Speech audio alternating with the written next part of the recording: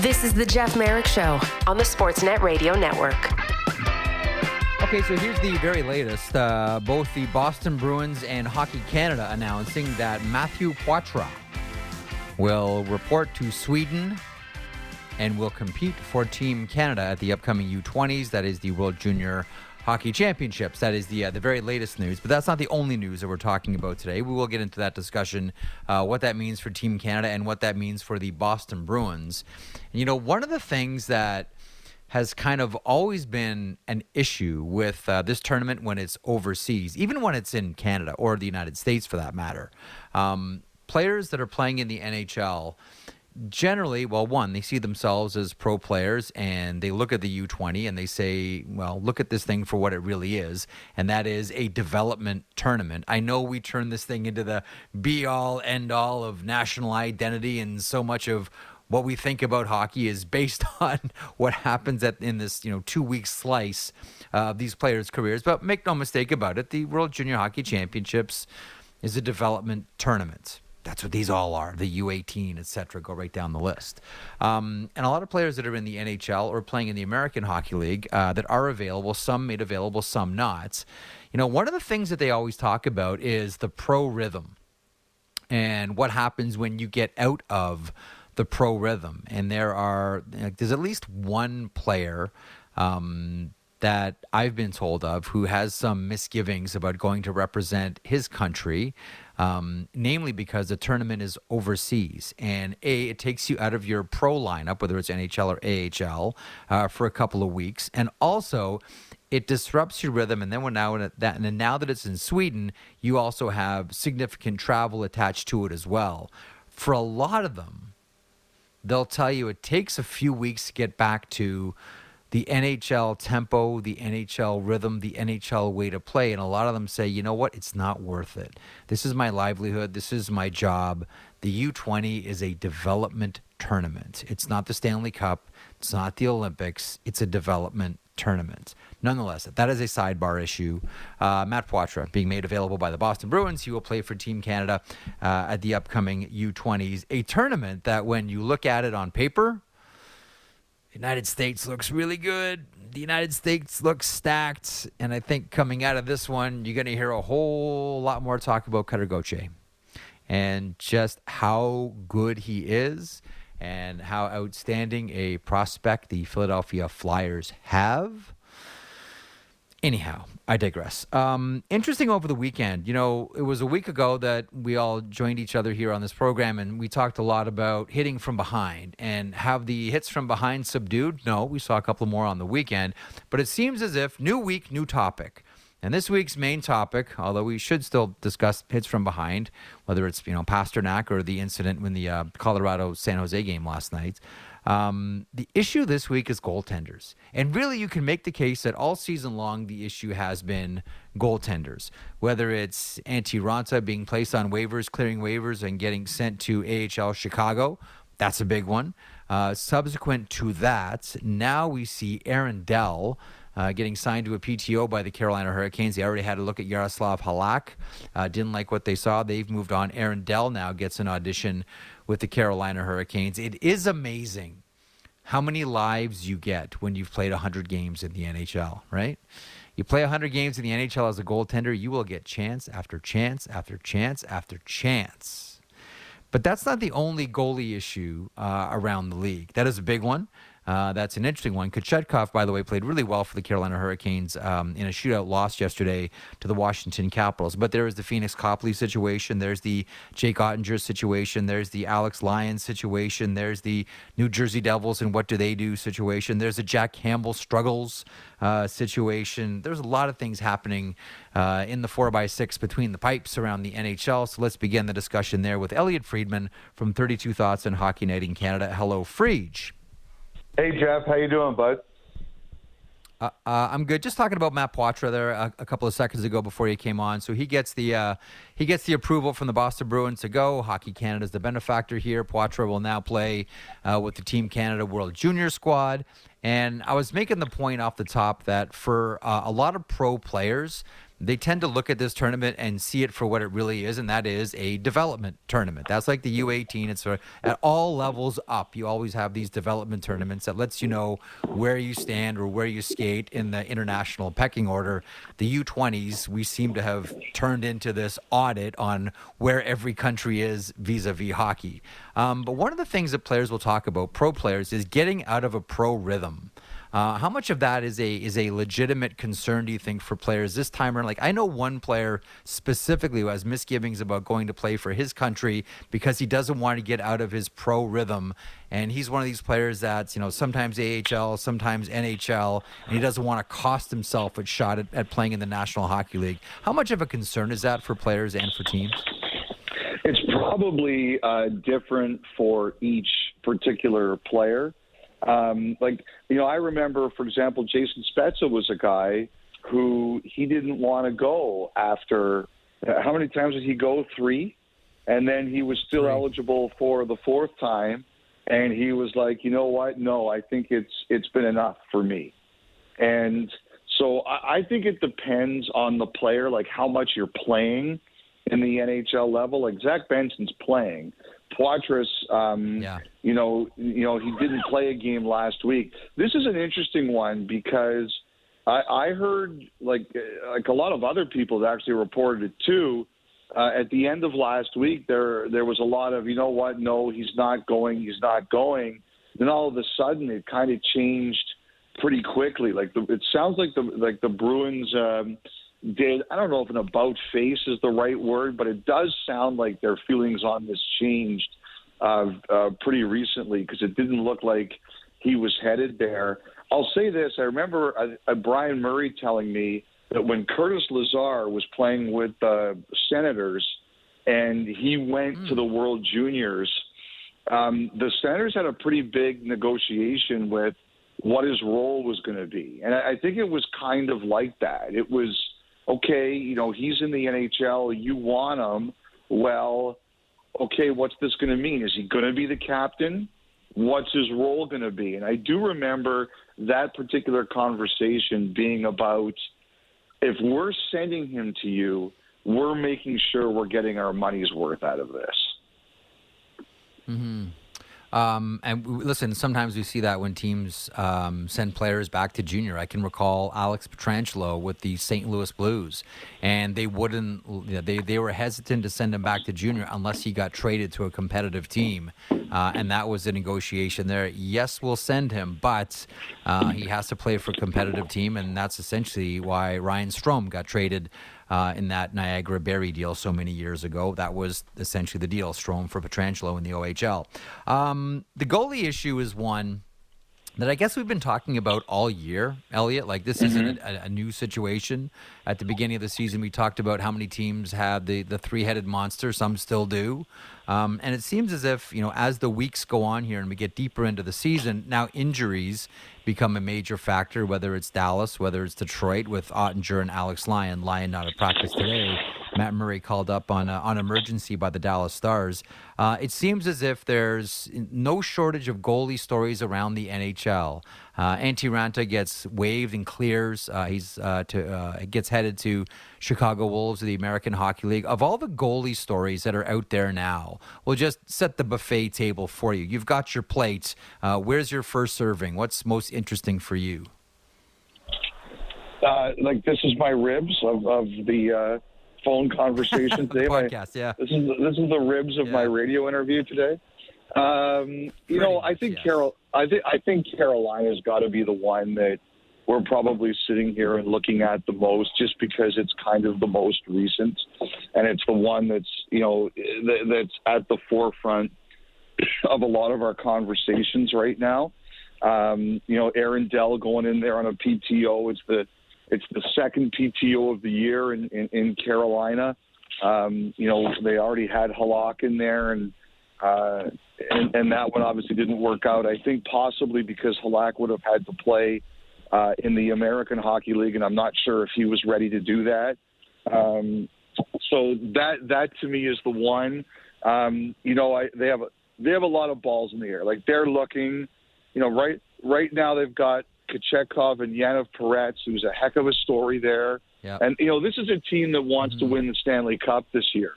And, who would have imagined that would have been their goaltending combination 30 games into the season? I don't think anybody could have seen that coming.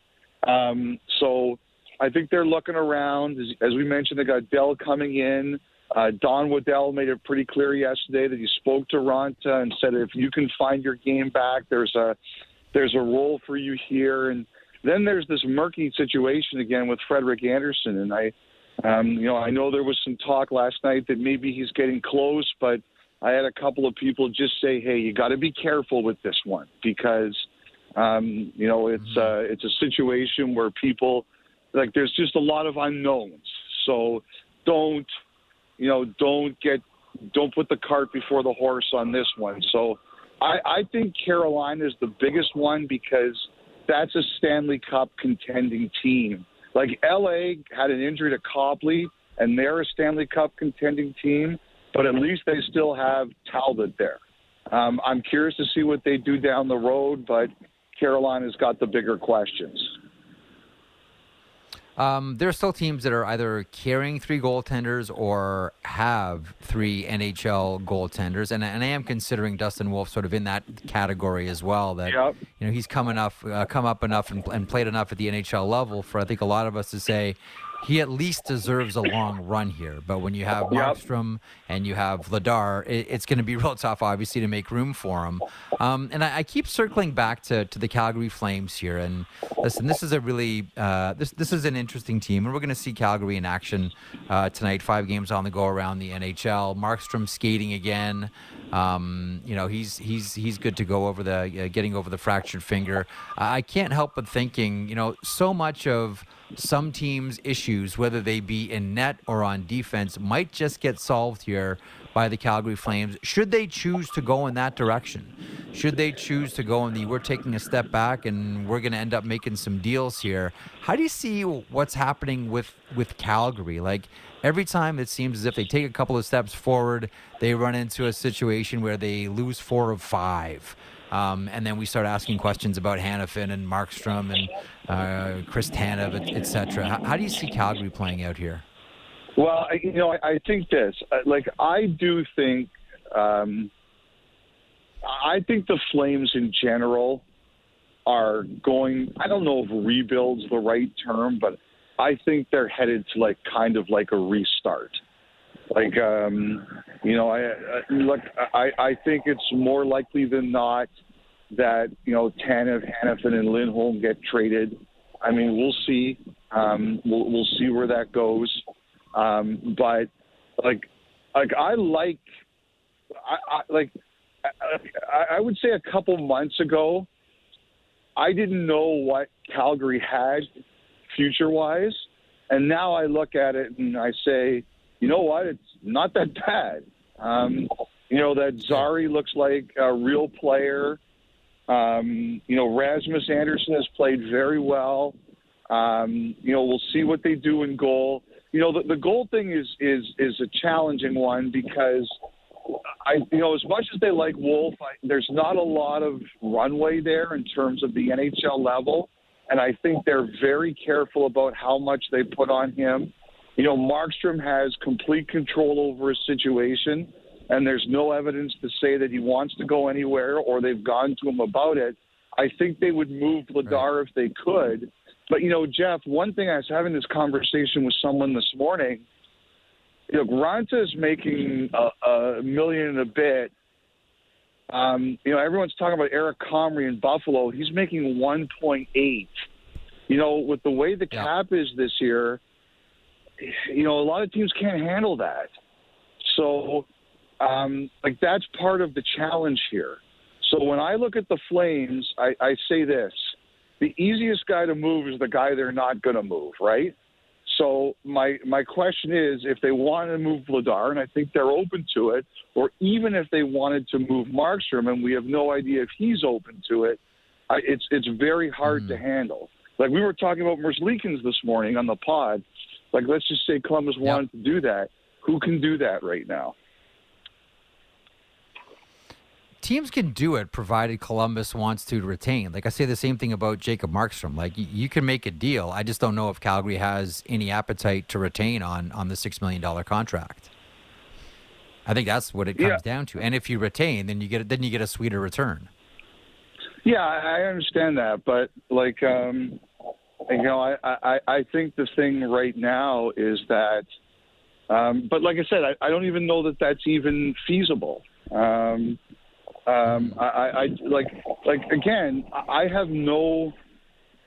don't know right now that Calgary would even want to do that or Markstrom would even want to agree to it. So besides, again, I think this is the key thing is that, Wolf, they're going to do what they can to protect Wolf. He's a really good, talented young goalie, but he doesn't have a lot of runway yet. You don't want to put him in situations he's not yet ready for.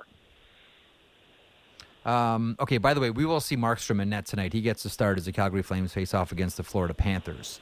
I want to rewind to Saturday, and I'm curious what you think the bigger story in one game is. So Toronto just stomps all over the Pittsburgh Penguins. 7-0 is the final. What's the bigger story, the Toronto win or the Penguins' loss with Dubas and Spezza there? Well, it's always the carnage in our business, right? Like we always go to the carnage. Yes. It's like people who watch auto racing for the accidents. Like to me, it's the loss. For a lot of reasons. First of all, you don't expect to see Pittsburgh lose like that. Secondly, it's Toronto who they were missing. Like that was a 7-0 win without your number one scorer, one of your top defensemen, and your number 3 goalie. Like you're looking at that and going, holy smokes! Like, and as I said both on the show and Saturday night in the podcast, to me, like that's a meaningful game. Like I know Dubas is not a player, but that's a meaningful game. It's a game that matters. And look, like elite level athletes, one thing they understand is a snub, even if it's not really a snub, right? Like they understand what it's like to go into your former building. Like you look at the Jets last week, they're down 2-0 to LA. They look like they're in trouble, and they find a way to win. They know how much that game. Like to me, that's what's Anthony Stewart's line: are you a team or are you a club? Like to me, that shows the Jets are a team because they know how much that means to the guys, and they come back and they find a way to win, right? So, like, I just think the 7-0 loss under all those circumstances and Dubas going back, it's an awful, awful night for Pittsburgh. A couple of other teams to get your thoughts on, and there are two teams that have over the last 10 games, have almost identical records. The Buffalo Sabres and the Ottawa Senators. Two teams that we thought were about to take the next step. Two teams that are realizing that it's tough to win in the NHL. We might even want to throw Detroit into this mix. I mean, they're 1-5 with Patrick Kane. Now Alex Lyon is hurt. Ville Husso goes tonight for the Detroit Red Wings. Maybe we throw them into the mix as well. A team we're suspecting we're ready for that next step and poised for that next step, but it hasn't been there yet for them. Buffalo, as you mentioned, still has the 3-headed goalie monster. Interesting with that one. Hindsight is 20/20, but we look back at it now and we say that they were going into this season with 3 goaltenders who collectively haven't played 100 games in the NHL. Maybe we should have looked at that a little closer. And the Ottawa Senators, I mean, the song remains the same. What the fans want, ownership doesn't, and management doesn't, and that's a decision on DJ Smith. Your thoughts on both these teams right now? Well, first of all, I'd say on Detroit, I bet you if they can go back into the time machine and not into the future, like you were talking about, Jeff, but go back into the time machine, I wonder if they would have played Lyon sooner. Like, I know he's hurt right now, as you said. He's not going to play tonight, but he's given them some of their best goaltending. I think the thing is right now, like, if you look, we talked about this year being the changing of the guard in the Atlantic Division, that it was going to be Ottawa, it was going to be Buffalo, it was going to be Detroit. And, you sit here and you look at the standings, 1 Boston, 2 Toronto, 3 Florida, and Detroit's there, and they've got games in hand 2 on Tampa Bay, but Tampa Bay is still, right there. And, the number one thing that tells me, Jeff, is how hard it is to win in this league. I really do think that, a few years ago, someone gave me a book called Talent is Never Enough. And I thanked them for the book, and I said, it's good that I have no talent because I really understand this. But the whole book was just about, what other things you have to have besides talent. And I'm watching some of these teams this year, and I'm really getting that. Like, details matter, determination matters, consistency is important. Like, I think one of the hardest things in the world is to be consistently good in performance, because there's just so many things that line up against you. But, the one thing I'll say about Ottawa, I was reading Ian Mendez's piece today, and, he was talking about how, like, for the owners, it might be new, but for the fans, it's 6 years of this. And I understand that. Like, I understand Ian's perspective, and I understand the Senators' fans' perspective. But I also put myself in everybody's shoes here. If you're the new owner of the Senators, you can't look at it that way. Like, I think it's because I understand what the fans are thinking, again. But I also understand, but also if I'm in charge, I would say we can't be governed by the past. As a matter of fact, our players have told us that we have to run this organization differently than it was in the past. And you've got two sides here, and it's not like either side is wrong. They both have their legitimate points. But I think what's very clear to me here, and I know I've said it many times, is the new ownership looks at it like, I know what has happened before, but we cannot be judged by what's happened before. And we're not going to make the same mistakes. We're not going to be reactionary. It was a very, very reactionary owner, and they are determined to be different. And those two things are not compatible right now, but it's just kind of the way it is.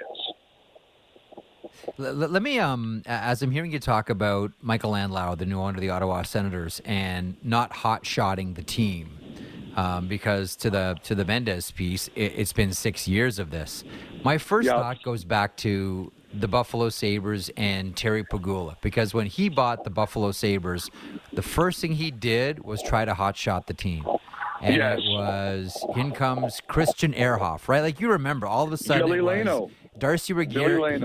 Billy Leno comes in from the Philadelphia Flyers as well. Like, it was, here, Darcy Regier, here's a lot of money. Go get some players. Sabres fans are sick of it. And the Buffalo Sabres paid for that. So, like, I understand what Andlauer's thinking here. Like, I get it. And I understand the idea of trying to resist, I think there is going to be a pressure point, though. Like, there's only so long. Listen, you always think about, taking care of someone's mental health. There's only so long that you can put DJ Smith through this. If this really is already a lost season, how much longer can you put him through this one for each? Oh, I understand. I watch every one of his scrums. You could see last night. And it's the same thing for the reporters. Like, the reporters have no questions to ask anymore either. Like, nobody wants to talk to anybody here because it's Groundhog Day.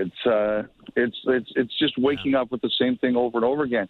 But the thing is, like, again, Jeff, it's like, if I would be happy about one thing here as a Senators fan watching all this, it's that we have an ownership group here that is not going to make snap decisions and not going to let pressure dictate what they're going to do. And I know that's very hard to see a positive in right now because you want to pressure them into doing what you want. But I think the best teams, they know when to take a deep breath and say, we're not giving in yet. Tonight on Rogers Monday Night Hockey, and I'll talk to David Amber coming up an hour or two, it is the Montreal Canadiens and the Winnipeg Jets. I want to ask you about one Montreal Canadiens player specifically. And first of all, let me preface it by saying this.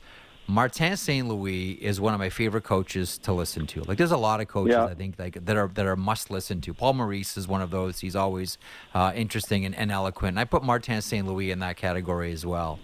And I want to ask you about Josh Anderson here. Scores his first goal. It's an empty netter. Okay. Martin St. Louis with such a money quote saying, "I don't give up on players until they give up on themselves." Mm-hmm. So he hasn't quit on Josh Anderson because Josh Anderson hasn't quit on himself yet. 2 goals for Josh Anderson Saturday on Hockey Night in Canada. Habs and Jets tonight. Do you have a thought on Josh Anderson of the Montreal Canadiens? Well, I was happy to see that because I was watching the game on Wednesday when they had that 12-round shootout against Pittsburgh, and it looked like he just didn't even want to shoot. Did not want to go out there, terrified. Yeah, and that's bad. Like, that's your beating before you even start. You might as well just put the X up on the scoreboard because you're not going to score against these goalies if you're like that. So, obviously, I was very happy for him. That's a player that's got a high regard. Like, there's a lot of teams out there that really like that skill set, and there's a reason he was given that contract by the Montreal Canadiens and was coveted by them. But I don't know if there's much else to say, Jeff, other than I was just happy to see the results because all you had to do was watch that game Wednesday night to see how much he was struggling. Speaking of results, the Winnipeg Jets are getting them, and we'll see the Winnipeg Jets tonight, as I mentioned, against the Montreal Canadiens on Sportsnet. All of this without Kyle Connor. They just continue to find a way to win. They're one of the most impressive teams in the NHL, flat out. Like, now that, listen, Vegas has gone through their speed wobble. They've straightened out the plane. They're fine. They might be, playing the best hockey of any team in the NHL right now. But right in there as well, the Winnipeg Jets, who even minus their top goal scorer, someone that would have been in the conversation for the Rocket Richard, Kyle Connor, Winnipeg still finds a way to get W's, Elliotte, and we'll see them in action tonight. Yeah, really impressive. Hellebuck is giving them great goaltending. There's no doubt about that. The one thing, the thing that their extensions did for them was not only lock up 2 really good players for a long time, but it really just quieted the noise. There hasn't been a lot of noise around the Jets, and maybe that's just because you're going well, so there's no controversy. But, it just seems to be like a quieter existence, which they probably like a great deal. I mean, their best players, we talked about this earlier in the year about Vancouver, like their best players have been consistently good. Winnipeg's best players have been consistently good, and they've had some real depth up and down the lineup. I think, like I said to you, I think the one thing to me that's very interesting there is I'm just curious to see, and this might not be a this year question anymore because they're going so well, but like, how does Cheveldayoff deal with the team on the blue line long term? They've got Dylan up after this year. They've got DeMello up after this year. They've got some young kids like Heinola and Logan Stanley who really want to play more. Sandberg looks like he's a real player. But that now you can punt that problem, Jeff, because things are going really well. But I just think the best thing for them is that there's no controversy. Like, you can talk just about how well they're playing. You know what's really cruel, Elliotte? What's that? The standings in the Western Conference. So we go into Thursday last week. Edmonton's facing off against Tampa. If they win, they leapfrog over Arizona into a wild card spot. And that would have been the moment where you say, okay, Edmonton's back. All of a sudden, they go from being 1 point out, looking to overtake Arizona, to losing a pair of games, and now find themselves back 5 points. Well, that's true, but the one thing I'll say is they have 2 games in hand on Arizona, and they've got 3 on Nashville, right now. So, the only team that's only Minnesota, who's got one more point than they do, has played as few games as Edmonton. So they still have a bit of a schedule advantage. But you're right about that. What have we talked about? They have no margin for error. They have no room for stinkers. They've used up all their stinkers. I have to tell you, the one team that's blown me away is Nashville, just in the sense that I think I did a radio hit there. I do a radio hit in Nashville every week, and I think I did one there about a month ago, and they were 31st in the league. And I know it was still early and there was time, but now their winning percentage is .585, and there's still a lot of runway to go here. Won 4 in a row, but they're very streaky. They've had a few like this. They're very streaky, but they're building, they're banking points, and I'm really surprised and I'm really impressed. Saros, once again, just reminding everybody of how good he is.